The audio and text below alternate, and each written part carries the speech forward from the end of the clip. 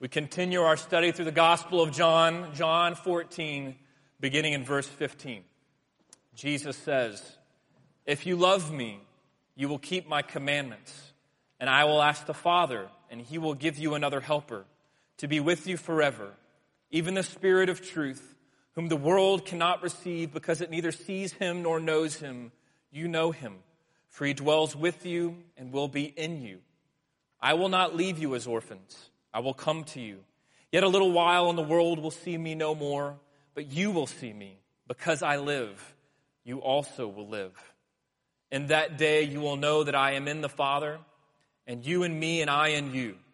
Whoever has my commandments and keeps them, he it is who loves me. And he who loves me will be loved by my Father, and I will love him and manifest myself to him." Judas, not Iscariot, said to him, "Lord, how is it that you will manifest yourself to us and not to the world?" Jesus answered him, "If anyone loves me, he will keep my word, and my Father will love him, and he will come to him and make our home with him. Whoever does not love me does not keep my words, and the word that you hear is not mine, but the Father's who sent me. These things I've spoken to you while I am still with you, but the Helper, the Holy Spirit, whom the Father will send in my name, will teach you all things and bring to your remembrance all that I have said to you. Peace I live with you. My peace I give to you. Not as the world gives do I give to you. Let not your hearts be troubled, neither let them be afraid. You heard me say to you, I am going away, and I will come to you. If you loved me, you would have rejoiced, because I am going to the Father, for the Father is greater than I. And now I have told you before it takes place, so that when it does take place, you may believe. I will no longer talk much with you, for the ruler of this world is coming. He has no claim on me, but I do as the Father has commanded me, so that the world may know that I love the Father. Rise, let us go from here." This is the word of the Lord. Please be seated. In the middle of his farewell discourse, Jesus says this provocative statement: "If you love me, you will keep my commandments." Now, this is provocative because it provokes the very sensibilities that we have about the Christian life. What does it mean to be a Christian? Is it primarily to be one who loves? Or is the Christian life really about obedience? Can you really have one without the other? Can you love without obedience? Can you obey without love? Love without obedience is love without commitment. Love without substance. Love without vows. It is like spiritual infatuation. It's a Christianity that is high on experience, high on emotion, but it doesn't have the necessary root system to withstand the winds of persecution or the weeds of prosperity. It's the kind of Christianity that Dietrich Bonhoeffer called cheap grace. Jesus says, "If you love me, you will keep my commandments." But this morning I must also tell you that obedience without love is just as dangerous. It is cold and callous. It is built on self-service, self-seeking. It is self-reliant. It is built on pride and performance. Obedience without love is all about control, not the cross. It is self-righteous legalism. Jesus said, "If you love me, then you'll keep my commandments." So how do we do it? How do we love so deeply, so profoundly, that we could not help but obey the commands of Jesus Christ? How could we love so passionately, to love our Savior so much that as if we were keeping wedding vows, we would passionately pursue him? The answer this morning is, in and of yourself, you can't. It takes a powerful work of the Holy Spirit. In our passage this morning, Jesus gives 4 conditions, 4 qualifiers about our love for him. He says, if you love me, you will keep my commandments. Whoever has my commandments and keeps them, he it is who loves me. Anyone loves me, he will keep my word. If you loved me, you would have rejoiced.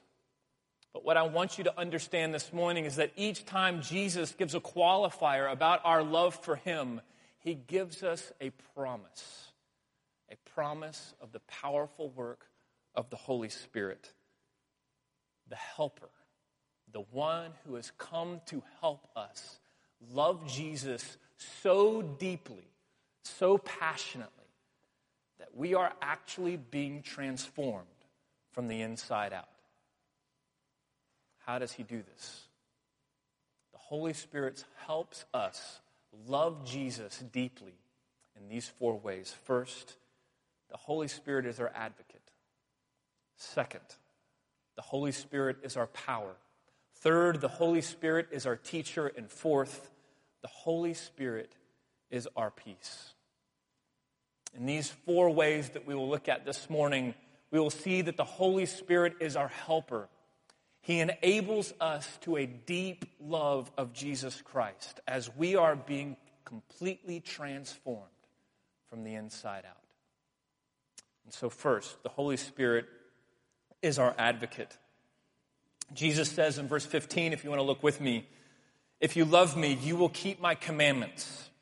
And I will ask the Father, and he will give you another helper to be with you forever.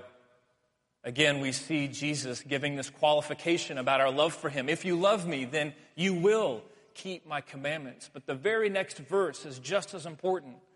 He says, and I will ask the Father, and he will give you another helper to be with you forever.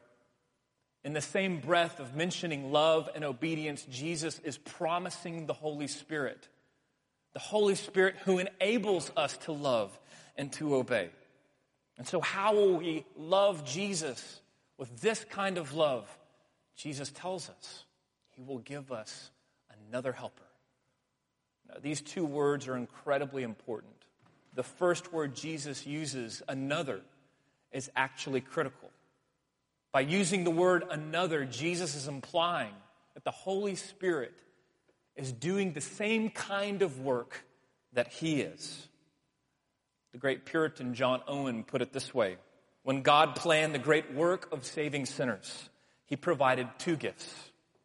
He gave his Son and he gave his Spirit. In other words, the Holy Spirit is just as much of an integral part of our salvation as Christians as is Jesus Christ. Let me say that again. The Holy Spirit is just as much of an integral part of our salvation as is Jesus Christ. Now, I wonder, as you hear that this morning, do you believe it? Do you think, how is that possible?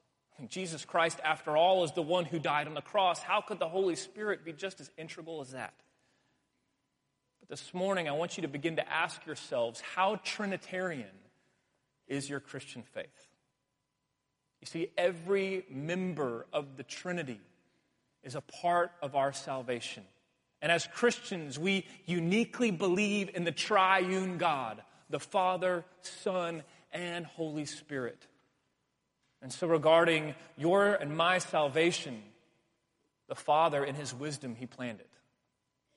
The Son in his humility, he purchased it. And the Holy Spirit in his power enables you to believe it. How Trinitarian is your Christianity? Because when we focus on the first 2 persons of the Trinity, the Father and the Son, and we leave out the Spirit, not only is it a theological problem, but this morning I want you to recognize that it is actually practically, spiritually dangerous. Why? Because we are in desperate need of the Holy Spirit's help. And so Jesus calls him another helper. He is a helper, a word that Jesus will use many times in the Gospel of John, and even a word that John uses himself in his letter in describing Jesus. The word is paraclete, in the Greek. Translated helper, comforter, champion, friend, intercessor, and perhaps my favorite, advocate. So what does the Holy Spirit help us do? He is our advocate. He is our advocate against indwelling sin. He is fighting for us. He is our champion. John Owen went on and described it this way: if the Holy Spirit does not work with the gospel, then the gospel becomes a dead letter to us. It becomes as useless to Christians as the Old Testament is to the Jews. Consequently, Owen says, we must realize that all spiritual good arising from salvation is revealed and given to us by the Holy Spirit. Without him, we can do nothing. Okay, what is Owen saying? He's saying without the Holy Spirit, then the gospel can't take root in us. Without the Holy Spirit, the work of Jesus Christ on the cross is separate from us, but the work of the Holy Spirit works in our hearts in such a way that the death and resurrection of Jesus Christ actually begins to take root in us. He applies it to us. He makes it actually change us. Well, how does he do that? Jesus tells us, verse 17, if you want to look with me, even the Spirit of truth, whom the world cannot receive because it neither sees him nor knows him, you know him. For he dwells with you and will be in you. Not only has God given us the Holy Spirit, but Jesus says the Holy Spirit of God, if you are a believer in Jesus Christ, get this, the Holy Spirit of God dwells in you. God himself, the Holy Spirit, dwells. He has taken up residence in you. Do you believe that? Do you understand the power that that brings? That God himself is in you, he is in me, he is in his people. Paul puts it this way, 1 Corinthians chapter 6. Do you not know that your body is a temple of the Holy Spirit within you, whom you have from God? You are not your own, you were bought with a price. So glorify your God in your body. In the Old Covenant, the Spirit of God dwelled in the temple. When Jesus died, the curtain was torn in two. And now, the Spirit of God no longer dwells in a building. He dwells in his people. So much so that Paul says that you and I, believers in Jesus Christ, we are the living temple of God. In the same way that God's presence was manifested in power in the temple, God's presence is in you and in me. So much so that we are now being powerfully transformed from the inside out. Again, Paul writes, 2 Corinthians 3, and we all with unveiled face, beholding the glory of the Lord, are being transformed into the same image from one degree of glory to another. This comes from the Lord, who is the Spirit.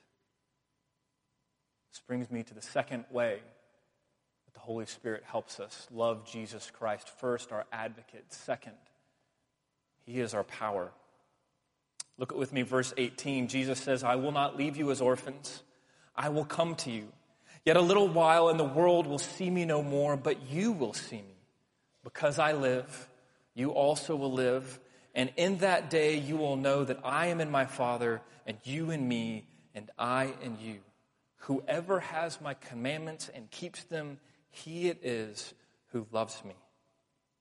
Jesus restates this qualification of our love. He says, whoever has my commandments and keeps them, well, that person is the one who loves me. This truth is connected once more to the work of the Holy Spirit. How does he do this? Verse 18, Jesus says, I will not leave you as orphans. I will come to you. Yet a little while the world will no longer see me, but you will see me. Because I live, you also will live. Remember, This is in the middle of the farewell discourse. Jesus knows where all this is heading. At this point in the Gospel of John, all roads lead to the cross. And Jesus knows it. He has foretold his death. He has foretold his arrest and betrayal. And now he is foretelling his resurrection.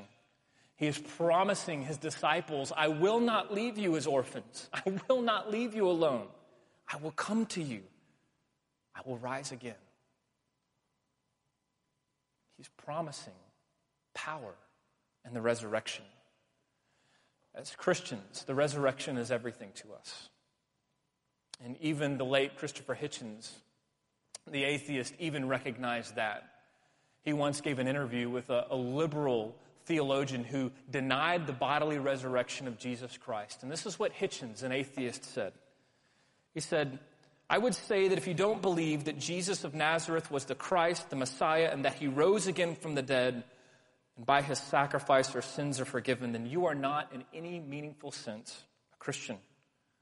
Paul says very clearly that if it is not true that Jesus rose from the dead, then we, the Christians of all people, are the most unhappy. And Hitchens, the atheist that he was, said, if none of that is true, if Christ did not rise from the dead, then I have no quarrel with you. See, Hitchens, tragically, even though he was an atheist, he still could recognize that as Christians, fundamental to our belief, fundamental to our faith, fundamental to our very lives is that Christ died and he rose again.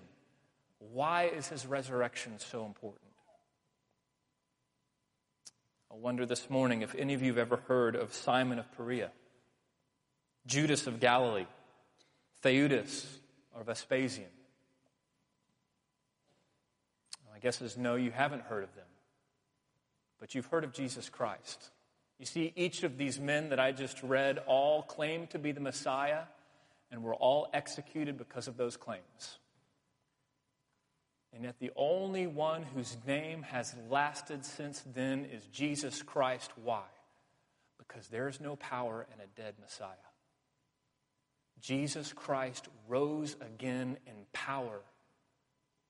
And what is amazing about the gift of the Holy Spirit for us this morning is that the same power that rose Jesus Christ from the dead now dwells in you. Paul puts it this way. If the spirit of him who raised Jesus Christ from the dead dwells in you, he who raised Christ Jesus from the dead will also give life to your mortal bodies through his Spirit who dwells in you. In other words, the Spirit rose Jesus from the dead. And now, as believers in Jesus Christ, that same Holy Spirit now dwells in you and is giving power to you. Power over sin, over addiction, power over death. The very same Spirit that rose Jesus Christ now indwells you and is your power. Not only for our justification, but also for our sanctification. What do I mean by that? I think so often we struggle to live as Christians because while we believe that it takes a miracle to get us into heaven, to believe in Jesus Christ and to be saved, practically, after we believe, this side of heaven, we live in such a way that we've got to figure it out on our own. As if the Christian life after salvation is just us trying to figure it out. We are left to ourselves. This morning, I want you to know that that is not true. The same power that has saved you, that has justified you, is the same power that is now sanctifying you. What does that mean? It means he is helping you. He is conforming you into the image of the Son. He is fighting your sin within you. Every single day, this side of heaven, he is perfecting you. He is transforming you. He is bearing fruit in you. Our confession of faith puts it so well this morning. God infuses new qualities into the will, making the dead will alive, the evil one good, the unwilling willing, the stubborn one compliant. God activates and strengthens the will so that like a good tree, it may be enabled to produce the fruit of good deeds. And so this morning, I wonder what sin has entangled you. What are your addictions? What is that sin that you have been fighting for as long as you can remember, that you feel like you have no power over? As hard as you have tried to resist and withstand temptation, so often you give in. If God could raise his Son from the dead, do you not think that he could also conquer that sin right here, right now? The same power that rose his Son from the dead is now at work against your indwelling sin.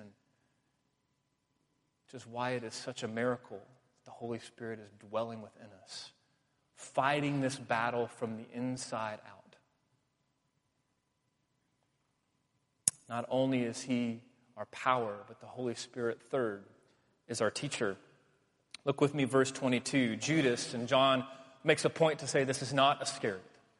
He's already foretold the betrayal of Judas Iscariot. But now Judas, not Iscariot, says to Jesus, well, how will you manifest yourself to us and not the world? Jesus answers him, if anyone loves me, he will keep my word. And my Father will love him, and he will come to him and make our home with him. Did you notice that? Make our home with him. Whoever does not love me does not keep my words. And the word that you hear is not mine, but the Father's who sent me. These things I've spoken to you while I am still with you, but the Helper, the Holy Spirit, whom the Father will send in my name, he will teach you all things and bring to your remembrance all that I've said to you. The third qualifier, the third condition of our love for Jesus is this. Jesus says, if anyone loves me, he will keep my word. And if that's not enough, he then puts it in the negative. If anyone does not love me, he does not keep my words. And so what I want you to see is more than just obeying the commands of Jesus. Jesus says, if you love him, you will keep his every word. Now that might seem like a tall order, and it is, but what I want you to see is how gracious this is. Not only are we called as Christians to keep his commandments, but we're to keep his teaching. We're to keep his promises. To hide in our hearts the very word of God, the very word of Jesus Christ. And how could we possibly do that? How could we keep every word as Christians? With the help of the Holy Spirit. The third way that the Holy Spirit helps us, he's our teacher. Look with me, verse 26. Jesus says, the Helper, the Holy Spirit, whom the Father will send in my name, will teach you all things. Everything. He'll teach you all things and bring to remembrance all that I have said to you. Now, in today's postmodern world, fundamental to keeping the Word of God is first that we would actually believe the Word of God and that it is true. And so this morning I'm asking you, do you believe in the Word of God?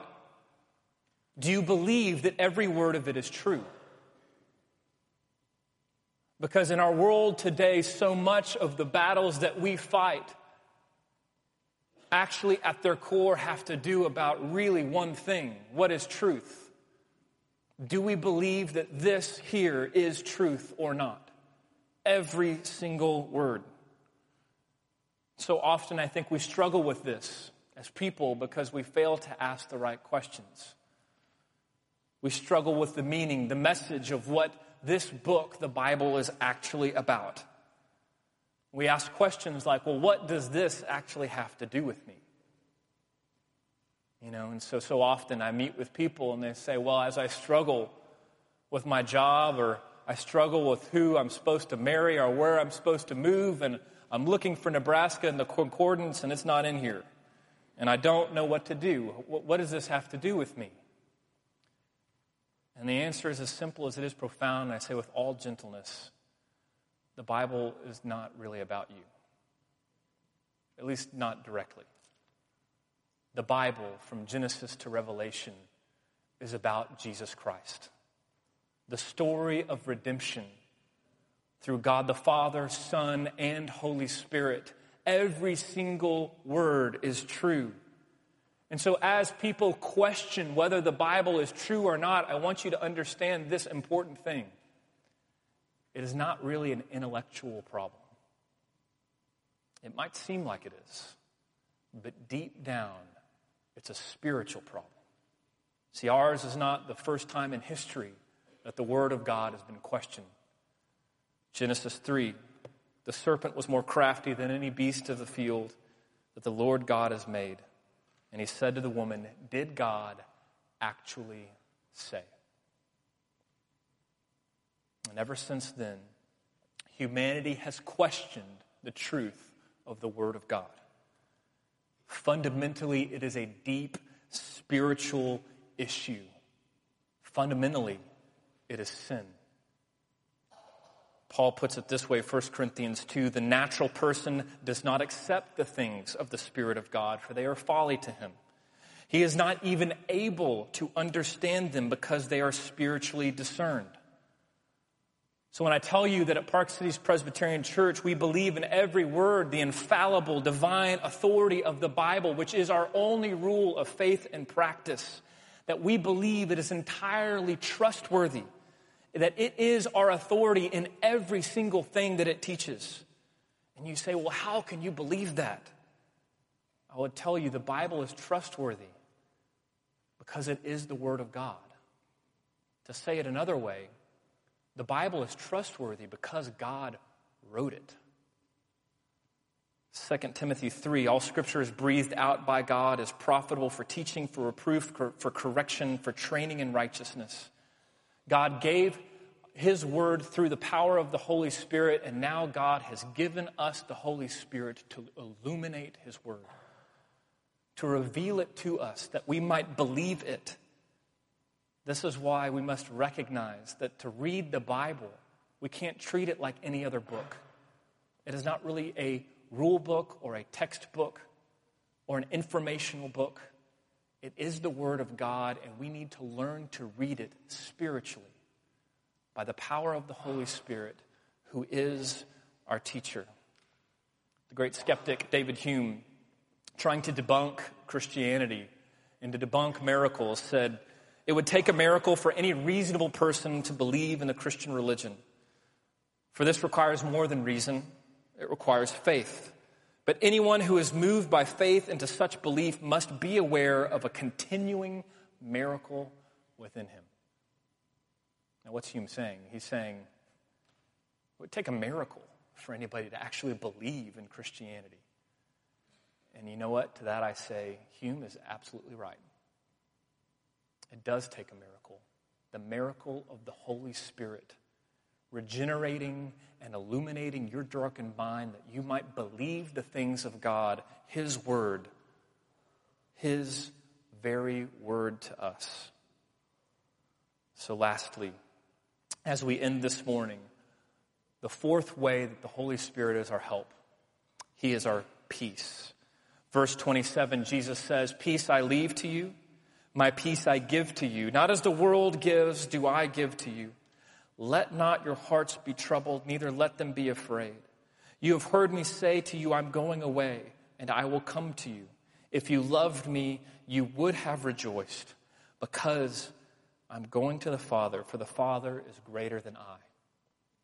The last qualifier of our love for Jesus that He gives to us is that if we loved Him, we would have rejoiced. Now, of course, Jesus knows at this point what is next. It's the cross. He will be arrested. He will be tortured. He will be executed. His followers will reject Him.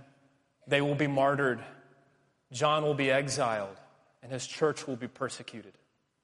And in face of all of that, Jesus says, if you love me, you will rejoice. In the face of the chaos of this life, of this world that we live in the chaos of the cross itself, as Christians, if we love Jesus Christ, Jesus says we would rejoice. How can we do that? How can we have peace in the face of chaos? Jesus says, peace I leave with you. My peace I give to you. The peace of Christ given to us and the Holy Spirit. The Holy Spirit is our peace in the midst of chaos. Now, this is not a peace that is a feeling. This is not a heightened emotional state. This isn't some sort of nirvana. This is true, real peace.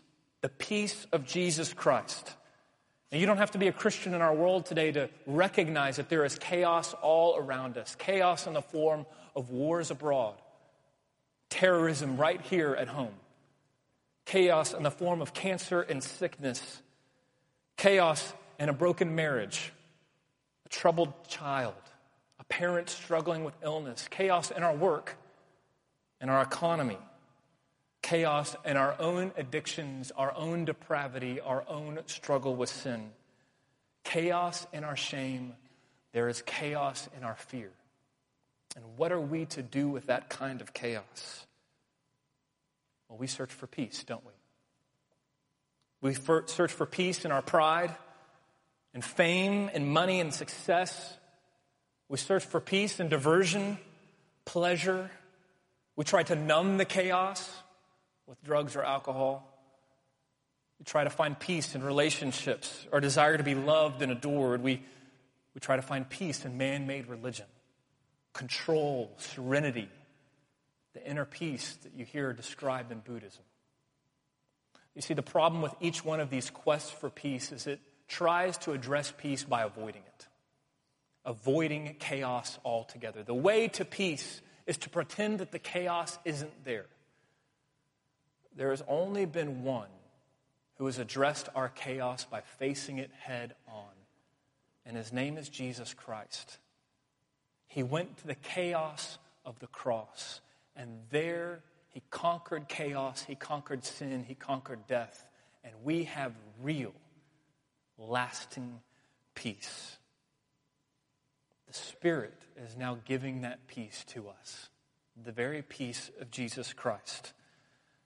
The Spirit who is there in the beginning, when he was hovering over the chaos of the deep and God spoke light into the darkness. The Spirit who was there in the garden when peace was broken. The Spirit who was there in the Exodus leading God's people through the wilderness to the peace of the promised land.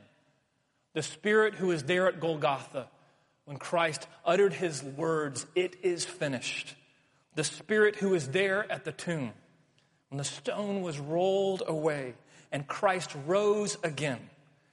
And I want you to know this morning, the Holy Spirit is here now. He is with his people. He is with his church. He is here at work as we extend the kingdom of Jesus Christ until he returns again. As we extend this kingdom to every neighborhood, every street corner, every nation, the Holy Spirit is at work ushering in the peace of Jesus Christ. So I don't know what you are facing this morning. I don't know what sin that entangles you. I don't know what has you afraid or what trial you are facing. What I do know is this: God has indwelled you, Christian, with the Holy Spirit, and he is your peace. And as Paul said in Romans 8, we did not receive a spirit of slavery to fall back into fear, but we have received the spirit of adoption. And as sons and daughters, we cry, Abba, Father. Christ is calling to you. This morning, he is saying, peace I give to you. Peace I leave with you. Not as the world gives, I give to you. Do not let your heart be troubled. Don't be afraid. And so if you love Jesus Christ this morning, we have reason to rejoice, to worship, to lift high his name, to recognize that Christ has given us the gift of the Holy Spirit. He is our saving advocate who indwells us. He is our resurrection power who enables us to fight sin. He is our great teacher who helps us to believe and have faith in his word.